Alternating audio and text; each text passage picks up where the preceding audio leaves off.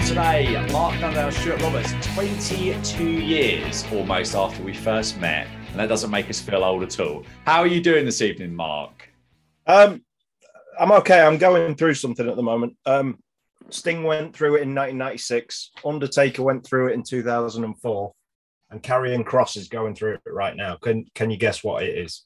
I usually fast forward Karrion Kross segments on SmackDown, so I can't tell. Go on, Mark. I'm at the edge of my seat waiting for what this is. I usually have very short hair, and I decided I'm going to grow it out a bit, and I'm now in that awkward stage where I can't do a single thing with it. Oh, okay. So it's kind of masked a little bit because you've got your headphones on. Yeah. So, So how long are you planning on going for this? I haven't got that far. I usually give up after about the stage I'm at now because I get fed up of looking like an idiot, but we'll see. Oh, I think it looks good, Mark. I don't know what you think, mate, but there's a bit of John Cena vibe going on here as well. Why are you going to insult me this early? I've already been insulted. I just must say, Mark, I'm loving the t-shirt you're wearing this evening as well. So, my cat, we've got Pro Wrestling Tees purchase. Yeah, Jay Briscoe t-shirt. An excellent cause. So check that out. Stu, how you doing? I'm good, thanks. I feel a bit like I'm letting the side down because I can see you've got your WrestleMania top on, you've got your Briscoe top on, and I've got my ABBA Voyage top on. Oh dear! So, is this three times you've been to see that? This now? is 3 times. Yeah. Wow. Yeah. Stacking up ABBA as much as WrestleMania. So is it just as good the third time? Yeah. I love it. It's great. So yeah. But I have been told by my wife that I'm not allowed to go anymore. That's a lot. So all I said is we'll see. I'm not the biggest ABBA fan, Stu, I'm afraid.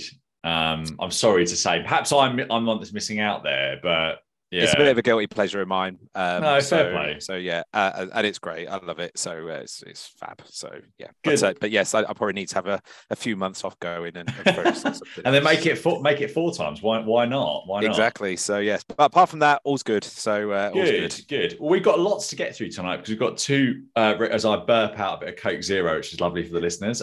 We've got 2 episodes, normal episodes to go through, and then we've got a watch along. We're going to do at the end. So this is the final full month of Bill Watts owned UWF television before the Jim Crockett buyout. So we really are in the kind of end and final period of Bill Watts as a promoter here at this point. So we'll get straight into it. It started the March 7th, 1987 show. I watched this one weeks ago. So all this is going to be a surprise to me. Yeah, me too. So I think you're going to be, a bit of a surprise coming up here. So we started with a little recap of the Dark Journey promo from last week, which was interrupted by Michael Hayes and Sunshine, which ended with Sunshine throwing Dark Journey in a bird cage while Hayes screamed on encouragement. Ross and Watts were at the commentary position like the good old days, and Bill Watts said he had to digress from wrestling for a moment as 2 of his sons were honeymooning. His son Biff was coming back from Vale. Biff from which film was Biff? Back to the Future. Back to the Future, yeah. Okay.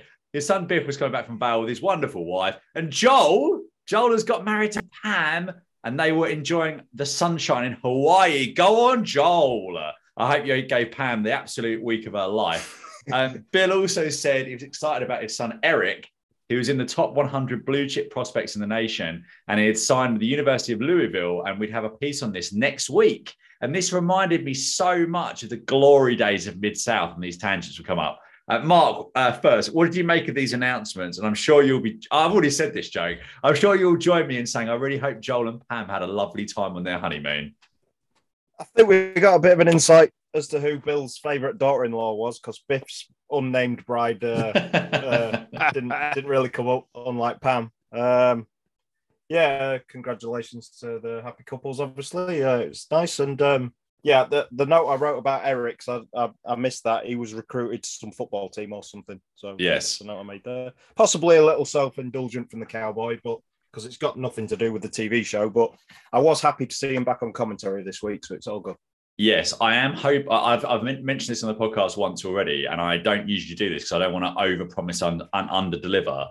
But I am hoping to have Mr. Eric Watts back next month for the last episode that aired before the buyout. So we shall see when I don't deliver that, and then just me by myself talking about it for 15 minutes. Stu, what did you make of this opening here? Yeah, like I say, I'm catching up a little bit on all this, so it was quite refreshing to sit down and watch these episodes. I particularly liked Hayes's well, he actually came across as, I thought, quite aggressive towards Dark Journey. And how she should be at home in the cage. I thought there was a couple of things that were quite close to the knuckle that probably wouldn't get away with today. So, but sorry, Stu, carry on. So I'm interrupting, and I don't know why I'm doing that. Sorry, carry on. Probably wouldn't be. You wouldn't get away with in today's society. So, but yeah, it was a good little angle. I thought quite a vicious attack by Sunshine on Journey actually, and as she threw her into the cage. So interesting to see how this one plays out. Yeah, Hayes seems to be have a speciality at this time of just basically saying some horrific things. To the point where sometimes when I air the promos, you get to a certain point, it's like I've got to cut that out, and it's just it's not great really.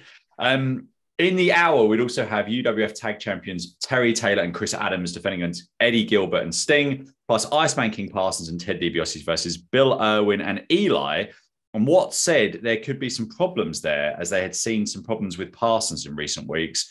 First up, Ken Massey versus Sam Houston. What was this music, Stu, as our resident music expert? Because I have written, it felt familiar, but I couldn't be bothered to Shazam it. I was cringing so much that I didn't bother either, because I just hated everything about that entrance. Two-stepping his way to the ring was just most annoying. Not for you. If you leave it with me, I will find out and come back to you. So. All right, excellent. Houston took a lady out of the crowd and did a little two-step with her, as you do, and he had some lovely white chaps on. Ross said Houston had tremendous appeal with the fans. And I'm pleased to say Bill Watts remained on commentary. And as I've mentioned earlier on, that was a real trip down memory lane. Houston landed a nice cartwheel and then smashed Massey with a very good-looking drop kick before they settled him down into some holds. Houston actually hit a sling blade in this, which was way ahead of its being popularized by the likes of Tanahashi and Prince Devitt. And he won with a bulldog in 1 minute and 57 seconds. And after the match, Houston brought a lady into the ring again and did some dancing, albeit this would not have scored highly on Strictly Come Dancing. The match, however, scored reasonably well with me. Stu, what do you make of this opener? Oh, sorry, I was just on music watch, music watch. I was quite impressed with the handstand that followed into a high drop kick. That was quite nice. That sling blade. Yeah, I mean, I sort of called it a spinning clothesline. Really, it was like, it was quite something that you don't really see, or I haven't seen much of in that day. But yeah, clean match. Yeah, it was fine really for what it was. I'm not into the two-stepping at all. Not for me. But actually, in terms of the match, for a 2-minute match, actually, there's quite a lot in there, so it was pretty decent for me. Liked it. Mark, what did you think? Yeah, I'd agree with that. Houston was in the final stretch of this short UWF run because he debuted with WWF in May of '87. It started fast. They carried on with a good pace.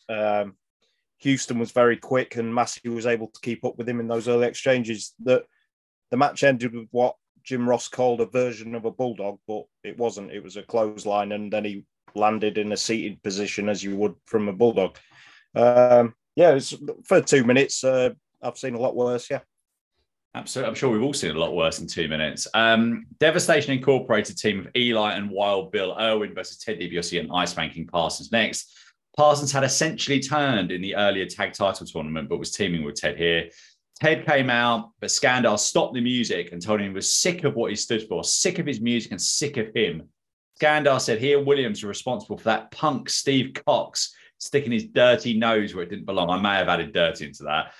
Dibiase got on the mic and told him he could run his mouth until he was blue in the face, but it would roll right off his back. He then guaranteed he'd take the belt off the big fat man of yours, Unkind, and he would beat Akbar to a pulp. Ted added that when he signed the match, he was confident he had a partner he could trust, but now he was worried. And he wants to know one thing. Is Iceman with him or not? Iceman got on the microphone and said, "What's your problem? I ain't done nothing to you. I ain't done anything to you." That's not what he said. Ted got in his face a bit and then was pushed away. Eli and Irwin jumped DiBiase and Parsons and decided to walk off. This match seemed to start a bit. I didn't think I heard a bell. Dibiase was beaten down for a bit until Steve Cox came out to help, and he did some clapping. And Ross talks about getting a tag, and how is that allowed? Cox's cheerleading attempts on the outside ranged from him swirling his finger to lame-looking claps. But the only thing that was worse than that was the offense when he finally got in there. He hit a clothesline so bad it made the Angel of Death look like Manami Toyota. And thankfully, for the good of everyone, the heel team walked off for the DiBiase and Cox count-out victory. Mark, what did you think of this pre-match angle and the action in this? And I use that term loosely for some of it. Well, DiBiase, as I call him, you called him Dibiase a couple of times. That's what Skandar Akbar calls him. A bit right, I missed that. Yeah, like Jericho used to call Michael Cole Mitchell Cole, and that's it's a similar sort of thing. Yeah. DiBiase vowing to both take the title from Akbar's big fat buddy, as in his words, and also beat him to a bloody pulp. Got two separate great crowd reactions. Hopefully that does come to fruition and DiBiase gets the title shot at some point. It was interesting now when DiBiase stepped forward to get in Iceman's face, Eli and Bill Irwin attacked, and Iceman King Parsons stood back and watched, and he didn't help, but he wasn't in collusion with Devastation Inc. because Bill Irwin squared up to fight him, but Parsons just walked away instead, leaving DiBiase in the lurch, and I found that quite interesting. It wasn't as cut as dry as, right, he's going to help the bad guys now. Steve Cox, I'd echo some of your comments there. We're going to talk a lot about him in the next hour or two. The next big thing, Steve Cox. And he got a good cheer from the crowd when he come out, but all we saw from him when he tagged in was a few punches. And it didn't take long before Akbar and his team walked to the back and the bell rang. And I thought it was a bit too fast to have been a count out. And Bill Watts on commentary said DiBiase and Cox won by default, whatever that meant. Oh, I see. The classic default finish in wrestling. It was too soon to be a count out, so I don't know what it was. Although he was in the ring for less than a minute, I thought Steve Cox was very out of breath as he and DiBiase celebrated afterwards. Too many roids. Stu, what do you think of this? I actually thought it was a complete mess, if I'm being honest with you. The actual start, the actual promos at the start was really good. The wrestling wasn't much to talk about. Interesting in just music. They came out to a bit of Born in the USA, which Bruce Springsteen, which always struck me as strange for DiBiase to come out to something like that. But that aside, but yeah, it was more around the what was going on around the match rather than what actually was going on in the match and stuff like that. So yeah, and then we had another rousing pumping out of Bruce Springsteen again at the end. But yeah, it was just a bit messy for me, really. This Iceman is going to be interesting. So like Mark said, as we're talking about Cox, I think we're going to be talking about this guy quite a bit in the next hour. Yes, we are. I always like to do a bit of Wikipedia research, and I learned a very interesting fact today. While Bill Irwin became the Goon in a very short stinted run in WWF in 1996. So, and we saw him in the Gimmick Battle Royal of 2001. We did. Wow. Okay, I wouldn't have gloves off, hockey stick down, and there you go. So yeah, I'm trying to think of a memorable match that the Goon had, really, but I'm struggling. He's the guy that had the ice hockey boots, was it? Yes, it was big ice hockey gloves, and and apparently I think he was kicked out of every match or every whatever league he participated in and stuff like that. So, but I do seem to remember that he was pitched with the likes of Barry Windham and Mark Mirror and stuff like that. So I don't think he was ever on a stellar path to success with the WWF. 1996 is a strange old time in the WWF, wasn't it? It really was. Funny, yeah. Yeah. We got a little insert promo with Hot Stuff International and Bruce Pritchard. Gilbert said that Adams and Taylor didn't deserve the belts. He asked who the former champions were that had the belts stolen from them and held up. He said the UWF didn't want them to have the titles. Gilbert added that Taylor was already out of the tournament and he wanted them bad, boys. Missy said all of the officials, even the wrestlers, have been trying to get rid of them. They won't leave until they're ready to leave, but they don't have to. What terrible note taking. Then we got Sting, which I think might have been his first on-air speaking role here. He said he was disgusted and Taylor was in something he didn't belong, and really stressed the end of the word. I like this. Always good fun hearing from Missy. I've done a terrible job with that.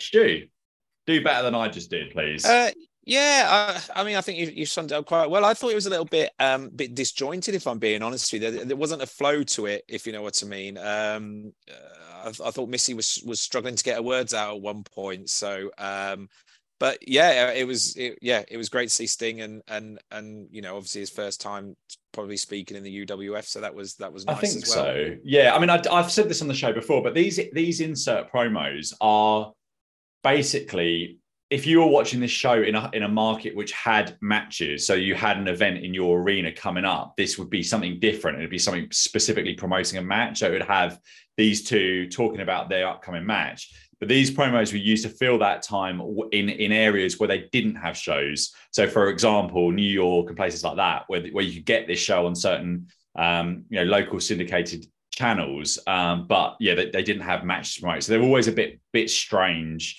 But this one was okay. Mark, anything to add on this before we move on?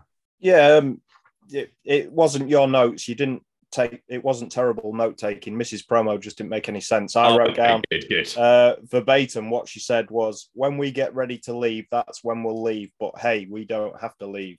Okay. And it just went on like that. I quite liked Eddie Gilbert's promo. He was angry and intense, but still very articulate. I thought that was good. And while he was talking, I quite liked how Missy was mouthing stuff towards the camera. Sort of every time he said hot stuff and Hyatt, she would mouth clearly to the camera, it's Hyatt and hot stuff. So would she? I quite like that part. Yeah, that's it great. was just when she actually spoke that the problem started. Yes, indeed. Back to the show. Some morons in the crowd had a sign that read, "Steve Cox is fantastic." And Ross sadly mentioned that Watts had now left the commentary booth, but Iceman would be out there soon. Then we got a special feature from the Dallas Times Herald on the UWF. First, we got a Gilbert and Hyatt poster, which they ran recently on a Sunday, along with some other wrestlers' posters. Ross said that the Hyatt poster had been very controversial as the camera had panned out to reveal Don Walton of the aforementioned newspaper. Ross said this was one of his favourite ones, and Don said he thought he'd say that, and Ross gave an all-knowing pervy grin to the camera when referring to the Hyatt poster.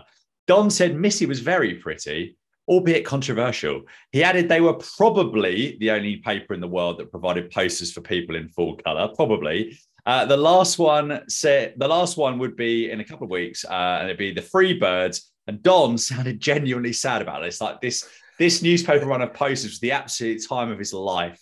Ross said Don wrote a wrestling column in the paper, and Don added he tried to get into the personalities and that they had approximately 20 hours a week to watch on TV in the Metroplex and 10 live shows a month. What a classic bit of UWF here. Mark, what did you think of this brilliant segment from the Dallas Times Herald? I do have things to say about the segment. Before that, though, you did mention briefly the Steve Cox's fantastic sign. Yes, that appeared to me like it was done on one of those old dot matrix printers that you used to have in school where the papers are all joined together. That'd take at least an hour. Can I just print that? Can I just say that's the exact line I've just got on my word in here? It looks like it's been done by a dot matrix printer. So great minds. The sound of that for an hour would have been absolutely excruciating as well. Yeah. And was it worth it at the end, Steve? No, it wasn't. Fantastic. Well, he isn't anyway. It seemed like Jim Ross was trying to fit the words Dallas Times Herald into the sentence as many times as humanly possible, because Don Walton of the Dallas Times Herald was holding a Dallas Times Herald poster of Gilbert and Hyatt, one of a series of posters recently in the Dallas Times Herald.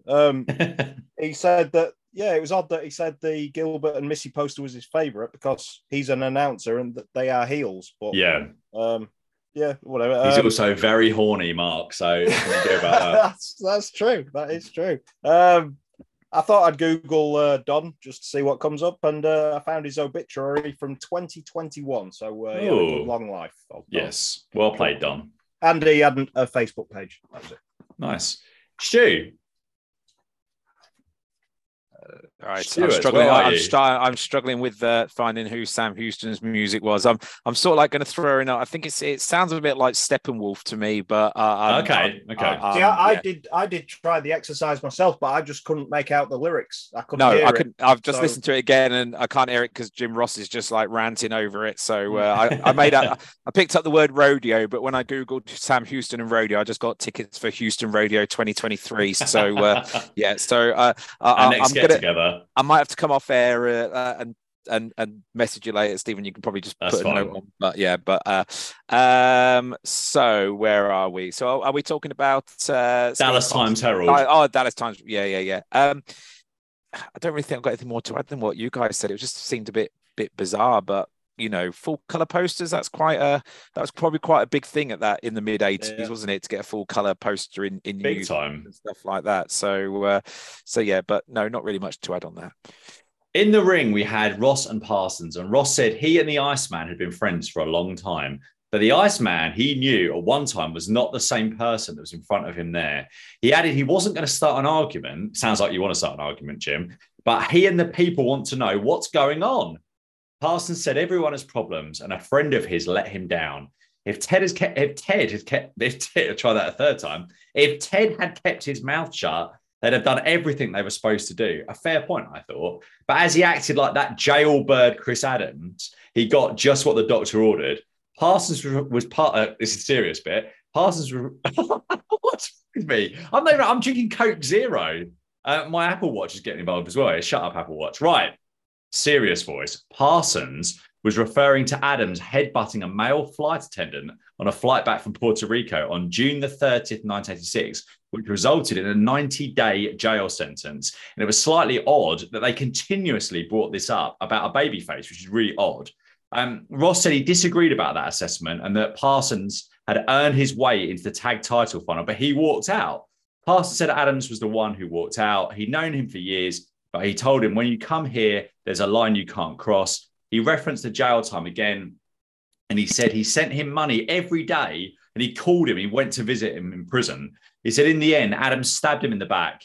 They moved on to talking about Savannah Jack, and Parsons said he wanted to smooth it all over, and he wanted to present Adams with something. Ross said he'd seen what was in Parsons' sack, and he didn't think anyone wanted to see it. He then pulled out a T-shirt with black hoops on it and writing that read Jailbird on the front and 000 on the back. Parsons called Jack some disparaging things, which Ross had a great facial for. He said he'd slap his mama and beat his daddy like he stole something. They were pushing the racial buttons here. And that aside, I thought Parsons was really tremendous here. Stu, what did you make of this promo?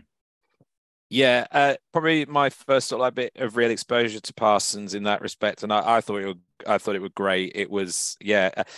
It took me a while. I had to watch it again because it sort of like jumped from thing to thing. He's got like maybe 2 or 3 different storylines going on, all within one sort of like one promo there, if you know what I mean. But yeah, I thought it was really good, and like you said, I was really surprised that they were sort of like drawing that much attention to a thing that a babyface did. Which resulted in an incarceration prison type sentence. So that surprised me a bit. But yeah, I really liked him. Again, a little bit close to the knuckle on a few things there. Yes. But probably could have got a better T-shirt printed for me, really. But apart from the homemade job that it was. But no, it was a really good promo. But like I say, there was. It almost felt like he's got too many irons in the fire, if you know what I mean, and they're going to have to steer him in one direction. But yeah, it was good. Mark. Oh, I don't know why I went high pitched. I seem to go through reverse puberty for some reason there. Mark, go on. Yeah, the Chris Adams part of the promo. Like you, I just focused on what the incarceration for, and I looked into that a bit. It reminded me of, I think, when Crush came back in '96, they made a big deal out of him being an ex-convict. For real. I didn't know that. Yeah. With his character, it was, and he had that fake tattoo on his head when he was in the Nation of Domination. It was like Dominic Mysterio ex-jailbird type thing, but for real. Yeah, and then it was the stuff with Savannah Jack. I'd agree with you that his delivery was excellent. I liked how he did it, but the words he was calling Savannah Jack, I've never been a fan of racial storylines in wrestling. There's a lot of things you can do to weave real life stuff into a wrestling angle. Like, many of us don't like our bosses, so we loved Austin versus McMahon and so on. But I've always felt like racism, something from real life, that a form of escapism like professional wrestling just doesn't need to bring up and deal with, in my opinion. Yeah, I completely agree with you. And I think that, I can't remember this in one of these episodes, it is in one of these episodes where they touch on this again, or Parsons touched on it again quite hard. So back from the break, Dark Journey had headed into the ring with Bruce Pritchard. Journey said she'd happily get into the penalty box. I called it a birdcage earlier, and she would happily meet Sunshine in it. Hayes and Roberts stormed the ring. Hayes went for Journey in a very unsavory moment and held her as Sunshine tried to get her with something in a jar.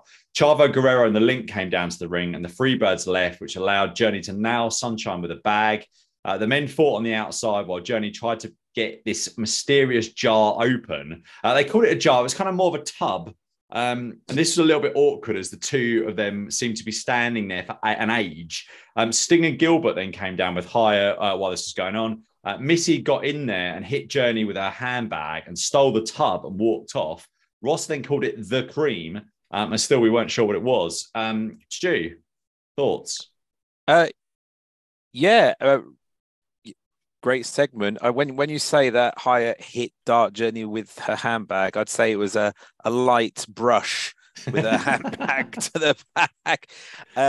But just before we go into that, sorry, have we missed missed a match. Missed a match. Oh, sorry, we have. Bobby Perez and Buddy Jack Roberts. What a treat. Buddy won in 2 minutes the Bulldog that Perez somehow managed to take on his back. Nothing to add on this nothing match, Mark. That's what I should have said first. Well, typically you've said there's nothing to add and I've got loads of notes on it. No, that's fine. Fire away. During the introductions, Jim Ross read out the UWF Top 10 rankings, a speed Excalibur would be proud of in AEW. According to Wikipedia, Buddy Roberts became Buddy Jack Roberts around this time, simply because of his love of Jack Daniels. I didn't think he looked in great shape here. He was approaching his 40th birthday. He'd been in wrestling for over 20 years. It just felt like Father Time had maybe caught up to Buddy. Because even though he's 15 years older than Hayes and Gordy, he never came across as being a lot older than them when you'd see all three of them together, I felt. But that impression of him changed as I watched this match. That's what hanging around with Michael Hayes for a few years before he does to you. Some people get away with it and some people it catches up to him. Jim Ross calling moves is annoying me. He called what was a standard Bulldog the Freebirds version of the move. It was just a Bulldog. Hey ho. Stuart. Not a lot more to add than what Mark said. Obviously, they were very clear to distance themselves from Parsons' comments at the start of the match as well. Like Mark said, it was just a bit of a slow, methodical match. You know, everything he did was crisp and stuff like that, but there was just no pace to it and stuff like that, really. So, there wasn't really that much to add to that. You sort of like, I sort of like felt as we go through the episodes that maybe they're making some moves to replace him, but there we go. We'll see how that unfolds. Indeed. Right. The key before the break said Doctor's protege, and unfortunately that meant we had the displeasure of another Steve Cox match. This wasn't nearly as bad as his first showing, perhaps thanks to what I'd like to imagine was a backstage rollicking courtesy of Bill Watts after his first match. He won in 57 seconds with a Russian leg sweep, which I'm sure, Mark, you enjoyed, Jim Ross calling a side suplex. And over to you. What do you think about Mr. Cox pulling double duty here? Jim Ross did indeed call it a side suplex. Very frustrating. Kenny Johnson looked pretty confident, I thought, but I didn't give him much chance of winning based on how much they've been pushing the next big thing, Steve Cox, in this show. It was 53 seconds. So what more can you say?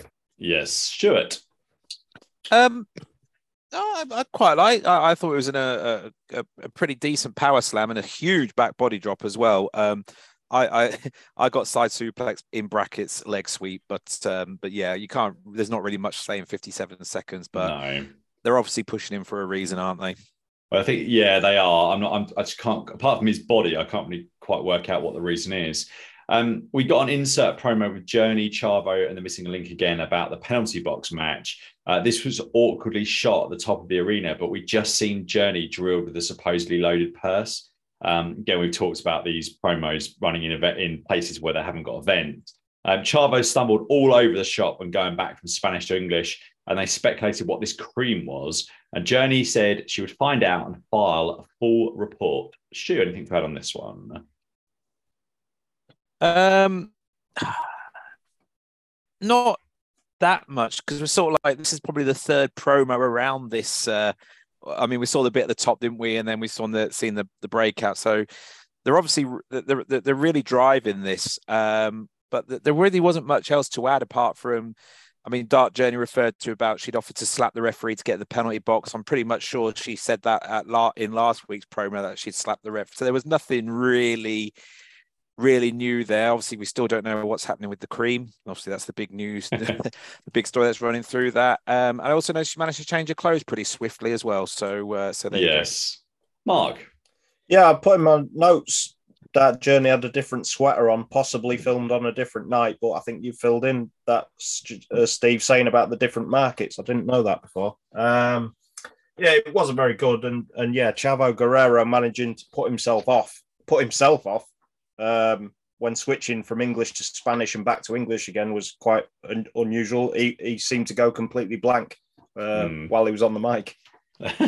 I quite enjoyed it. UWF tag title match next. Sting, who's wearing jeans, and Eddie Gilbert. And Ross said it didn't look like Sting was in his wrestling attire.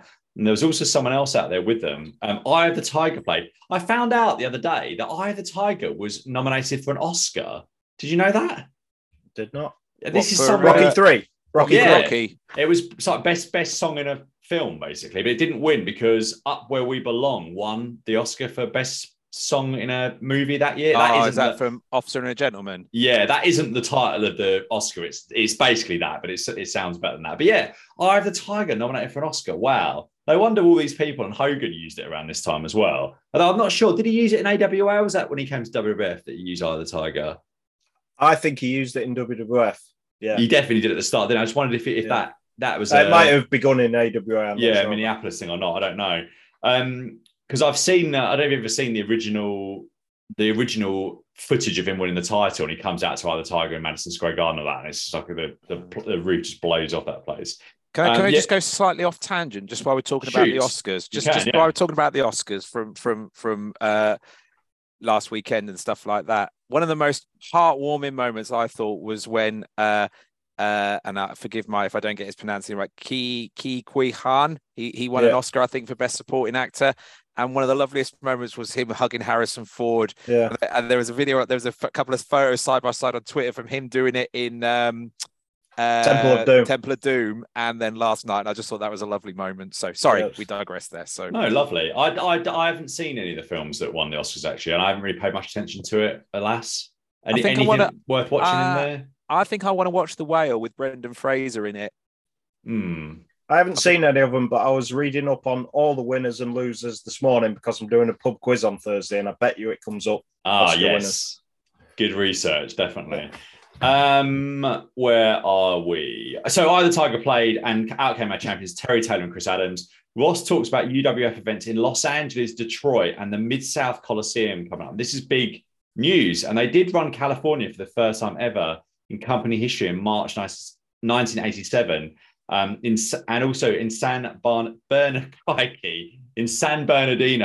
and later Stockton, LA, and Irvine as well, and did a later loop in August. They also ran Chicago and Minnesota in April 87 for the first time.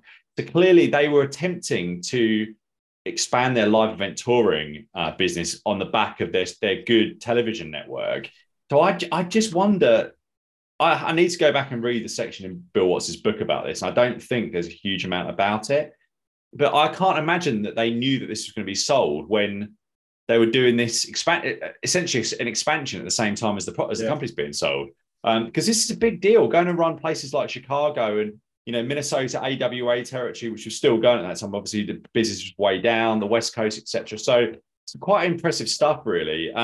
It parallels with ECW. They did a pay-per-view in Los Angeles in, I think, August of 2000, and they were done by January 2001. Was that the one with the XPW? Yeah, they bought tickets for the front row and it all kicked off. And that was all legit. It wasn't an angle, was it? No, they come in and started trying to disrupt things and throw in things at Francine at ringside, and they went outside and had a big fight.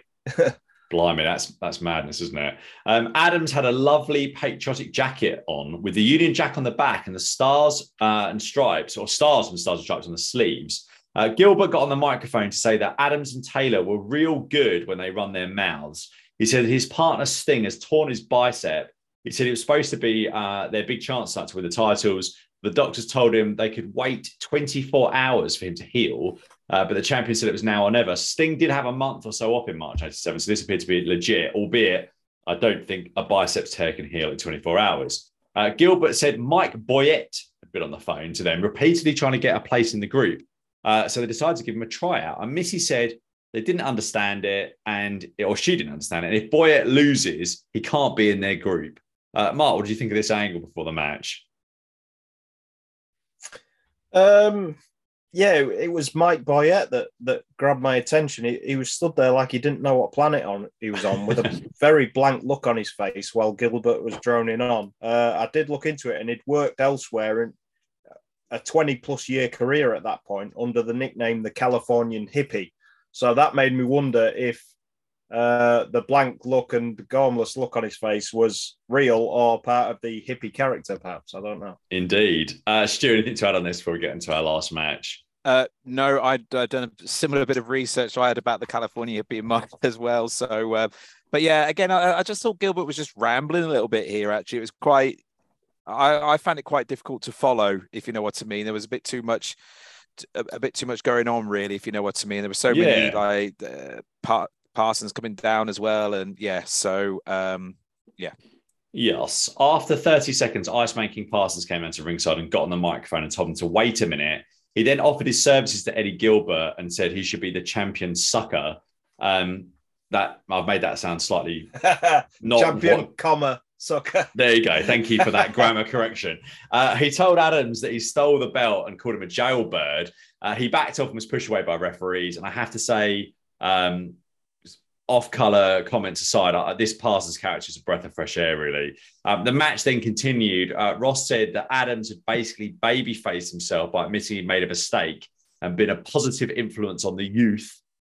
This was fine, albeit I was consistently aware of how little time there was left on the show, so I found it difficult to get into. And poor Boyette took a terrible bump off a catapult and was eventually finished off and pinned with a super kick as the credits rolled. And the show went off the air with Sting and Gilbert laying the boots in on our babyface heroes. Stu first, what do you think of this last match? I don't know, I'm doing such a bad job tonight. I think a little bit tired, really. I've got Marbella in 15 weeks. I'm up in the morning, first thing, trying to get my body in some sort of shape. So it's a troubling time for me. Podcast in the evening, I'll go to bed, really. Sorry, Stu, over to you. What do you make of our last match? I thought Boye got a little bit of fencing, but you always knew what was going to be the end outcome of this match. But it was quite a slick match, actually. I like the slingshot to the turnbuckle. But back to Boye. I mean, he took a bit of a whipping, but it was always obvious he was going to get pinned for the 3. No surprise to see Sting running in and do the attacking as well. Yeah, it was the time that it had. It was all right, but it was very squeezed in, wasn't it? And with all the credits going over it as well, you sort of like lost a little bit of the thread of it, really. But yeah, it was fine for what it was. Definitely. Mark, thoughts on this final match? When Iceman come to ringside, it was referee Tommy Gilbert who was stood arguing with him and not letting him in the ring. And it does bother me a little bit. I've said this before about when Eddie Gilbert's involved in stuff, having Tommy Gilbert involved, because they've said on camera, I believe, before that they are father and son. So he's not the most impartial official, you wouldn't think, but it's a minor thing. I just thought it was great timing as Chris Adams got the pin after that super kick as the credits were already rolling. And I don't think it was done sort of, they had the video in the can and then they timed it, because Jim Ross's commentary had already started winding down. We'll see you next week, blah, blah, blah. And I just thought they were going to go off the air with the match still in progress, as they tend to do. And the super kick came out of nowhere. He got the 3 count and it was off the air within 10 seconds. I like that. Yeah, it was certainly well timed. I thought the show was a little light on action, but I thought this is fairly entertaining 45 minutes of Universal Wrestling Federation. Before we move on to the March 14th show, Mark, any final thoughts on this week's episode? I felt like the bright point was Eddie Gilbert. It seems like he's really hitting his stride in the ring and on the microphone at this point. I've really enjoyed his work in 1987 so far. Indeed. Stu, any final words on this March 7th, 87 episode? Yeah, I mean, I enjoyed Parsons. Pretty much a lot of TV air time throughout the whole show, so that was quite refreshing as well. But for me, it was a little light on wrestling this week. There wasn't really that much to get your teeth into. I'd probably say, I think if I said 15 minutes worth of wrestling, I think that would be quite generous, actually. So I'd be surprised if there was that much. Yeah. So it was a little bit light on wrestling for me, but yeah, you could see the storylines being progressed. So yeah. So on to the March 14th episode, and we got a recap of the angle with the Freebirds and the infamous jar/tub, plus Dark Journey, Sunshine and Missy Hyatt. At the commentary position was Jim Ross and Michael Hayes, and Hayes had a lovely leather-style waistcoat with 2 red lightning bolts pointing down. Ross asked Hayes what was in his mind and what was in the jar, and Hayes said Dark Journey was frustrated because Sunshine was with them and she wasn't, and Hayes added something very distasteful about her hair and rearranging her looks.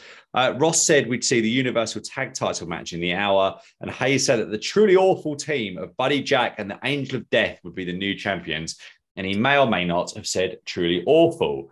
Ken Massey versus Chavo Guerrero opened the in-ring element of our show, and Ross talks about their debut in LA, and Hayes said he'd be staying out in LA longer for a rock and roll bowling tournament along with Bon Jovi. What? Oh, I want to be there for that. I'd love to have been there for that. Do you think that was real? I don't know. I'll Google it and find out. Yeah, please do. We had a special feature on Cowboy Bill Watts' son, Eric, upcoming, which I could not wait for. Guerrero hit the deadlift Northern Lights suplex and then pinned Massey in just over 10 minutes. Fine, not much to add. Mark, what did you think of the opening match? Anything to add on the stuff at the start of the show?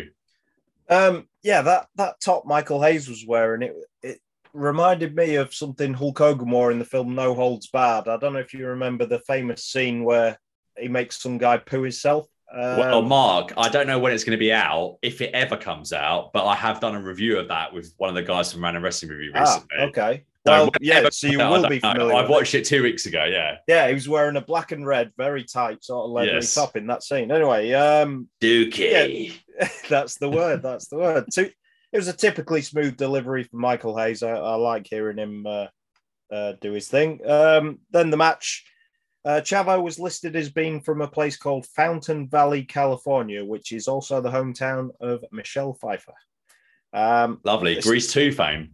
Yeah, very much so. Is she still with us, Michelle Pfeiffer? Yeah, she's in the Ant-Man films. I didn't know that. Films, Joe, I've not seen any of the Ant-Man films. I've seen most of the Marvel stuff because Charlotte's very into it. But yeah, perhaps I should check those out. I think she's in the new one that's coming out soon, or is maybe already out. The match started with good technical wrestling. Chavo was taking down Massey in a number of different ways. My favourite being the fisherman suplex, which led to a 2 count. The takedowns continued with not much reply from Massey until Chavo got the win with the Northern Lights suplex. So yeah, again, not bad for a squash match, I thought. Yeah, indeed. Stu, anything to add on this one? Not a massive amount. I like how Hayes was bigging up Chavo and saying what a good technical wrestler he was and things like that. I just thought the crowd was really quiet for that, but the match was very pedestrian again. It was very methodical, very slow, but I did like the finisher at the end, as Mark said. But yeah, not much for the crowd to get into on this one, I don't think. New. After the break, Ross introduced the Eric Watts piece. He called him one of the best 100 footballers in the country and a blue chip quarterback. We got some footage of Eric making some nice passes and then Ross went on to add how good he was also at basketball and how he had a 4.0 grade average, which means absolutely nothing to us in the UK. We then got a little piece in a theatre style setting with Bill Watts standing on stage and Eric up there as well, announcing Eric's scholarship at the University of Louisville. Eric looked really young as he signed the paper, as did Bill. And they played this completely straight, unfortunately. And as such, this was lacking some of the fun moments you kind of expect or want from a piece like this. Regular co-host Phil has sort of explained this before. And he's mentioned that these video packages were used to familiarize viewers to the wider Watts family. Similar, I think, we use in World Class around the Von Erichs, with an eye basically on the future possibility that Eric would one day wrestle for the promotion. So you're kind of building a star that people know, and then you can kind of use that goodwill in the future. Yeah, so it just was there. This. Stu, anything to add on this one before we move on? Not really. No, it was a bit, again, I'm not really that big into American football, so it didn't really mean a lot to me, to be honest with you. Not wanting to upset any of viewers, because I just generally don't understand the rules. That's what it is more than anything. So, but I'm busy researching what a great GPA 4.0 is as well. Oh, good. So, yeah, come back to us on that. I've got a funny feeling it's equivalent to like a 2-1 degree in the UK in terms of university, but that's very good. 2-1. I'm just trying to do a bit of research on that. Yeah. So yeah. Excellent. I'll leave that with you, Mark. Anything to add on the Eric Watts piece? Yeah, in the title part of this part of my notes, I called it "This Week's Nepotism Segment." Well, yeah, I thought, like you said, Steve, it's probably leading to, well, one day Eric might be a top UWF superstar, was probably the thinking behind this, but they announced that he'd got a 5-year scholarship, so it certainly won't happen anytime soon, this wrestling career. Well, that'd be only 23 at that point when he finished that. Yeah. So, yeah, I guess he would still be very young, yeah. Yeah, I just thought, well, it's regional territory wrestling, isn't it? I mean, I can't imagine if Vince McMahon did a 5-minute vignette on a 1994 episode of Raw about his daughter graduating high school and starting uni, you know. Yeah, and the thing is, it's interesting you say about the kind of regional nature, but this was their go at going national. So you had Crockett had gone national at this point. WF obviously had gone national a couple of years before, or probably 3 years before, I guess. So it's a funny sort of dichotomy, I suppose, between the traditions of what you used to get quite a lot in the Mid-South program versus, well, everyone's seeing this now. And while this would have really appealed to people in those states down there, actually, if you're a viewer in Los Angeles, does Bill Watts and the Bill Watts family mean that much to you? And I don't think that would be in the top 100 reasons as to why this promotion didn't work, but it was certainly something to think about. Skandar Akbar was next, and he issued a challenge for the best 6 wrestlers in the world, and he said nobody has accepted it yet. A lot of people that are sticking their big, fat, bulbous American noses in his business, and he doesn't like it. He said Dibiase, Dr. Death, and then something said something about pigs, and then was cut off. And in the ring, we had the Glass Man, terrible name, Gary Young and Bobby Perez versus Bill Irwin, Eli, and the One-Man Gang. The Glass Man, I mean, this either sounds like someone that was shattered under pressure, or like that kind of waster bloke that collects glass in a rubbish pub somewhere that like can't even be trusted to serve drinks. So that's what it sounds like. Interestingly, on comms, Hayes went at Skandar a bit here, saying that he hadn't mentioned them, that Skandar hadn't mentioned the Freebirds, and also that his brother Gordy hadn't had his rematch at the title that he never lost. Gang splashed poor Perez while he was laying on top of the Glass Man, and this somehow counted as a pin as they were all stacked up. I can't say this was all that much fun. Mark, what did you think of this? Yeah, it started with Skandar Akbar rambling on again. I don't know if it's his voice or his cadence or what it is, but I quickly lose interest every time he talks. So I can't remember what he said before Bruce Pritchard cut him off to announce their opponents. The Glass Man, I think there's a film called Unbreakable where Samuel L. Jackson plays a guy called Mr. Glass, and he's got like this brittle bone thing where he can't do anything because he will fall to pieces. I thought it doesn't suit a wrestler, does it? I didn't think there was much to report on the match until towards the end when Devastation Inc. suddenly became the Young Bucks and Kenny Omega, because all 3 of them came in at the same time and started doing moves. I tell you what, Mark, I know you're going to start watching some Stardom soon, but I was watching some Stardom at the weekend. There was a couple of trios matches you'd have absolutely hated, and there's no 20 count in the ring or whatever 10 count in AEW. They're just in the whole time. So you got that to look forward to on the 23rd of April. Yeah, we'll get to that. And then it's not really the time or the place to get into another critique of the Elite, but if they were willing to spend a few months under Shawn Michaels learning tree at the Performance Centre, they might still make it one day. Oh dear. The gift that keeps on giving, that is, isn't it? Stu, anything to add on this? No, again, I struggle with Akbar a little bit in terms of understanding what he was saying and things like that. But the match itself was just a mess, really. Very difficult to follow. You know, ended with a 747 splash. Yeah, there's not a lot to go on there, I don't think, in terms of that. But what I will say is I have just done a bit of research on GPAs and 4.0 GPAs. Ah, yes. Okay. Apparently there isn't a set standard for translating what a 4.0 GPA would be in the UK, but I'm looking at this and it's the equivalent of a first class honours degree. Wow. So in the UK, for our American listeners, we have I think a 5-tier system when it comes to degree graduation. So you get a first class honours, you get a upper second class honours, which is equivalent to a 2-1.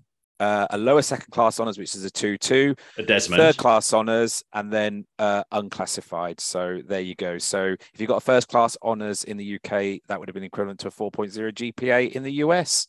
Am I right or wrong in thinking that there is not a degree between us, or have you got one, Stu? I do have a degree. Ah, okay. Well done. Congratulations. Would you believe I haven't got one? I have not got one either, but you know, there you go. How many? And if I tell you that I was 1 percentage point off getting a GPA of 4.0, so were you really? Yeah, I ended up with I think 69%, which is a 2-1. If I'd have got 70, I'd have got a first class honours.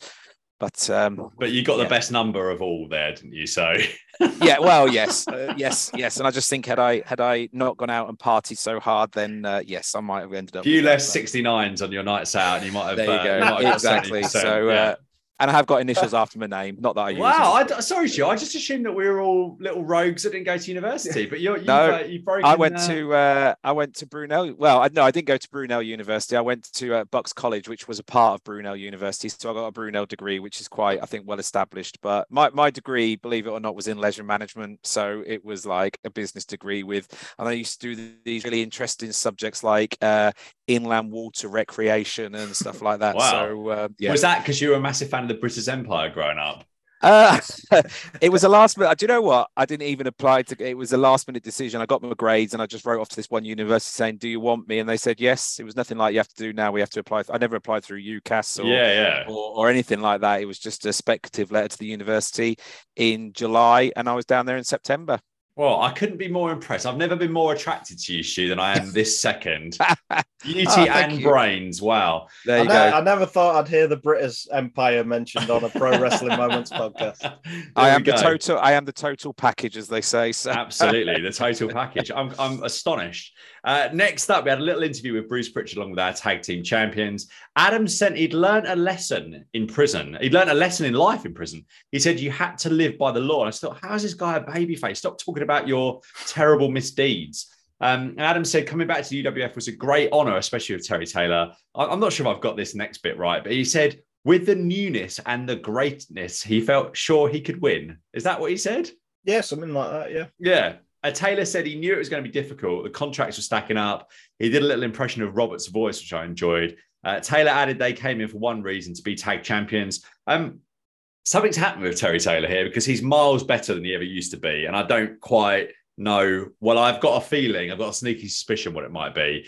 I thought Adams was decent too, though I'd rather he dropped his constant referrals to his hard time. Stu, thoughts on this little promo? Yeah, it was all right. I thought Adams was. I have an issue with that. He just spoke so slowly and so softly, and it's very difficult to sort of like, get behind him as yeah. Someone's probably told him he speaks too quickly because he's a Brit, so he's like he's probably trying to do the reverse. It's almost like he's really slowed down to such a methodical way of talk. I was a bit bored. Fair enough. Mark, anything to add on our babyface heroes? By contrast, I quite liked it. Adams, I know it's odd referring to his jail time, but he had a positive message about how he had learned from his 3-month incarceration, and then it switched to Taylor, who, like you said, Steve, I think he's got a lot better with his delivery, talking about how everyone wants a shot at their titles, and he's looking forward to the challenge. It was just good babyface promos. Indeed. Hyatt and Hot Stuff International feature next. We got a bit of Iceman from last week, and then we cut to Eddie and Sting along with Pritchard. Gilbert said they had a new addition, someone with a great attitude, and the new person in the group was Iceman King Parsons. Parsons said, I've just broken one of Charlotte's pens while I'm trying to read this bit out. I'll try and sort that out in a moment. Parsons said, surprise, surprise, surprise. Pritchard also asked about the jar that the Freebirds wanted back. And Gilbert said they wouldn't tell anyone, albeit Parsons knows what's in the jar, the cream and the magic powder. He said it was going to get nasty. Gilbert said Parsons had done this because he has no good friend. Sorry, it's because his no good friends had turned on him. And he's now with a group who would be his friends until the very end. He ended with the classic finders, keepers, losers, weepers. And it felt like I was right back at primary school. Mark, what do you think of Iceman King Parsons joining Hyatt and Hot Stuff International here in his promo? Interesting development with him officially joining the group. And I like his intensity and the way he delivers it. But sort of last week into this week and then on to next week, he's just saying the same things over and over, and it's getting a bit tedious, I think. Bruce Pritchard seems to be everywhere this week. He's getting a lot of screen time. Dressed down a bit, though, with a regular suit on, unlike the bow tie tuxedo thing he normally wears. And, I'm also getting a bit sick of hearing about the jar already, so there's more of that to come. Indeed. Stuart, anything to add on this? Yeah, bored of the jar already. So, but yeah, I liked how like Parsons is now officially part of that group. And I think he's going to be a big player over the next few weeks. But yeah, this jar thing better be something really good because I'm not feeling it at the moment. For anyone concerned at home, I can let you know that the Cats Protection 90th anniversary biro that I broke is now fixed. It's back writing. It's living its best life. Back at the desk, Hayes said he wanted his cream back as it was a ticking time bomb. And I feel like they're really overplaying the possibilities and danger of this jar. Hayes also wondered how Rick Steiner, who was not in the last segment, would feel about Parsons being part of the group now. Kenny Johnson next, the lovely blonde mullet versus Iceman King Parsons, who was still coming out to his old We Are Family theme, which didn't really massively fit with his new heel persona, I didn't think. And Parsons was out with Gilbert, Sting, and Hyatt. Gilbert got on the microphone and introduced Parsons and called him our party man, which I enjoyed a lot. Total squash here with Parsons winning in 66 seconds after a knee to the back. Stuart, I have a feeling you won't have much to add on this. I liked the backhanded slap that he gave Johnson about 20 seconds into the match. That was about it. That was about it for me. That's fine. Little backhander. So, not a lot to go on. Mark. Yeah, before the match started, when after the Hyatt and Hot Stuff thing, the cut back to Jim Ross and Michael Hayes. Hayes was very serious and very morose as he turned to Jim Ross and said, "Where's my cream?" Now, that's not something you hear very often on a wrestling show. No. The match began, and the announcer said Kenny Johnson. The on-screen graphic said Kenny Johnson, but Jim Ross called him Jimmy Johnson. I don't know if you noticed that. He looked a bit to me like the former NXT Tag Team Champion and Rusev hype man, Aiden English. He had a similar appearance to him.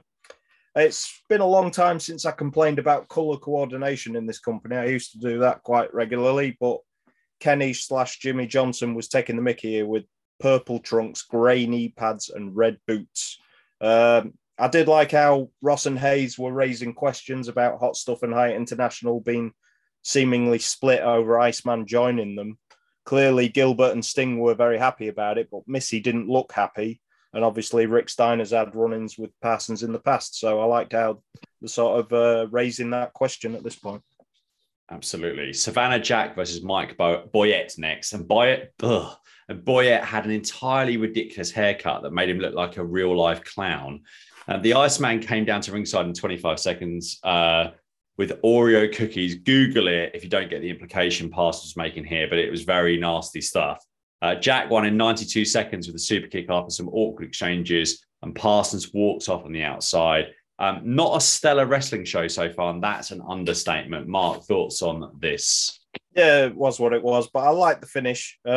how Savannah Jack rebounded off the ropes. He leapfrogged over Boyette, but shifted his body weight to stop suddenly and hit a super kick in the opposite direction. It was nicely done. Stu? I got a comment about Boyette's hair. I think that had grown exponentially from last week. So I could do with the telephone number of his barber. I think I like what Mark said about the super kick and how he shifted his weight and stuff like that. But I don't think the replay particularly did that any favors, because it looked like the super kick caught a mere glancing blow again. It wasn't a well connected super kick. So I think the replay probably didn't do Savannah Jack any favors there at all. So, but yeah, it was the best of what I've seen tonight, but that's not saying a lot. so yeah. No. Tag titles next. Just when you thought things couldn't get any worse in ring, we had the Team of Nightmares, the Angel of Death and Buddy Jack Roberts versus Chris Adams and Terry Taylor. The match went through a break in 4 minutes, and it had been about as uneventful a 4 minutes as you could possibly get. Taylor tried the Shawn Michaels corner bump in just under 7 minutes, but botched it a bit, unfortunately. Took a bit of a nasty spill, and the champions eventually retained in 9 minutes and 20 seconds of airtime after Taylor hit the Angel of Atrociousness with the 5-arm, and Adams got Buddy with the belly to back and bridge for the pin. Hayes protested that Buddy's shoulders a shoulder was up, and it clearly was not. Unfortunately, this was only passable and not really a surprise given who the wretched challengers were here. Stu, what do you think of our tag title match? Oh God, this was not great. It was. It was just a classic for me. I'm really struggling as to what to say, because the rest. The rest. It's just so bad wrestling, wasn't it? It was fun and bad wrestling. Yeah, it was just poor. It was poor all throughout the show. I mean, I think Taylor did as much as he could to sort of like keep that match going. I'm not a massive lover of Adams' work, really, so I think Taylor for me was the one that could did it. I did like the fact that he came back from the advert and there was this big double atomic drop on Angel of Death. That was quite good. That was probably the highlight of the match for me. But even the Boston Crab that he put on, Angel of Death put on, was just poorly executed. I'm sorry, I'm struggling here, really. It's all right. I'm going to pass over to Mark, because not much to say on that at all. Over to you. A little bit about the Angel of Death. I've heard you in the past, Steve, say how much you don't like his ability, let's say. Or lack thereof. Yeah. Have you discussed in the past his run in WCW? Because I've got some notes about that. I haven't, no. He had a run against Sting in WCW house shows under a mask as the Black Scorpion in 1990. Oh, okay. This Black Scorpion Sting feud, it ended at Starrcade 1990, and it was unmasked to be Ric Flair. But before then, he was wrestling house shows, and that was the Angel of Death guy under the mask. And then he had some TV matches, and under the mask that time was Al Perez. And then obviously the big reveal was Ric Flair. So all three Black Scorpions and their opponent have ties back to Mid-South Wrestling. And Al Perez was really great. Exactly, I do miss Al, but favorites, Angel of Death was not. No. We've got another one of these promos backstage with Hot Stuff and Height and Sasha. It's going over a lot of old ground, but I'm not going to go through it again. Do either of you have anything to add on this particular bit before we go on to a bit more of Steve Cox? Apart from that, I did notice how many times Iceman Parsons kept saying "sucker" and "can you dig it?" And I was just wondering if Booker T drew a little bit of inspiration from Iceman Parsons. Well, I'm sure it would have grown up watching this, because this would have been, in Texas, this would have been available, certainly. So at World Class and UWF would have crossed over, certainly in terms of television network availability, even back in the kind of early 80s, definitely. I just wrote, I couldn't give a toss about the cream. Ross then talks about the young rookie, Steve Cox, who had made a great impact, apparently. And we got a recap of Cox helping Dibiase. I can't say Dibiase anymore. Then with 90 seconds on the show, the Super Ninja versus Steve Cox. Ross mentioned Steve Williams was on an American tour of Japan, which doesn't make a lot of sense. That sounds like a potential sitcom where like an American guy just walking around, getting into sort of mishaps and sort of thing, and can't speak the language. It's probably something I would like to watch actually. Cox's punches were absurdly bad, and his selling style was shaking his head to make the back of his hair move a bit. And he won in short order with the Russian leg sweep, even though Ross called it a side suplex. He also said it had been a great hour, and that was a lie. Mark, thoughts on this match and final thoughts on this episode of the Universal Wrestling Federation? Yeah, the match was scheduled for one fall or TV time remaining, which, like you said, there was about 80 seconds of TV time remaining. So the quick squash by Golden Balls wasn't much of a surprise. Jim Ross called it a victory in impressive fashion. He got beat up for a bit, evaded an elbow drop and did a leg sweep. So I wasn't as impressed as Jim Ross. And yeah, Steve Cox isn't the first rookie from Tulsa, Oklahoma I've seen go on a long unbeaten streak, and I think the other guy did it better. Who's the other guy? Bill Goldberg. Ah, wow. Okay, very good, very good. Stu, what did you think of this this match and final thoughts on this week of television? Nothing really to say on the match. To be honest with you, that Mark hasn't already said. You can't.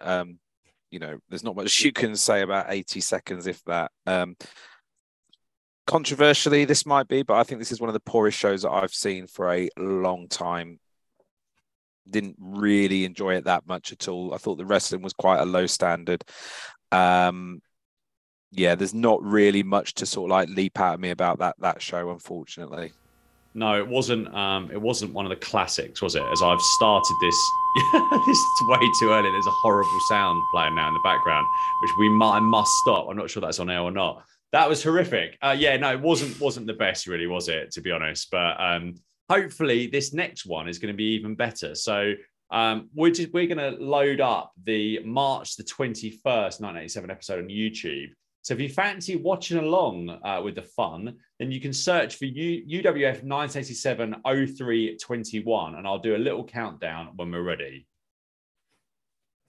Right, we are back. So if you're ready at home, I'm sure there's literally hundreds of thousands of you waiting to watch along with us on this. So if you've got the YouTube ready, listen for the awful sound at the start, which I'm going to mute. So in 3, 2, 1, we'll hit play, and here we go. I'm playing the wrong episode. Brilliant. I'm playing an episode from April, which is just fantastic. So let's skip back to the right episode, which is the 21st of March. We don't want any spoilers here. 3, 2, 1. Is it going to play? It is playing. Here we go. Right. We're 2 weeks out from WrestleMania. How are you both feeling about it? Are you excited about it? If 10 out of 10 would be the most excited about anything, and 0 is you actively dreading it. Stu, where are you? I'm a solid 8. Wow. Okay. Wow. Solid 8. I am really, really looking forward to this one. Aside from, I think every match as Omos isn't really doing it. I lost you a little bit then, Stu. Just say that again. I said it's a solid 8 for me at the moment. I think every match I'm quite invested in. Yeah.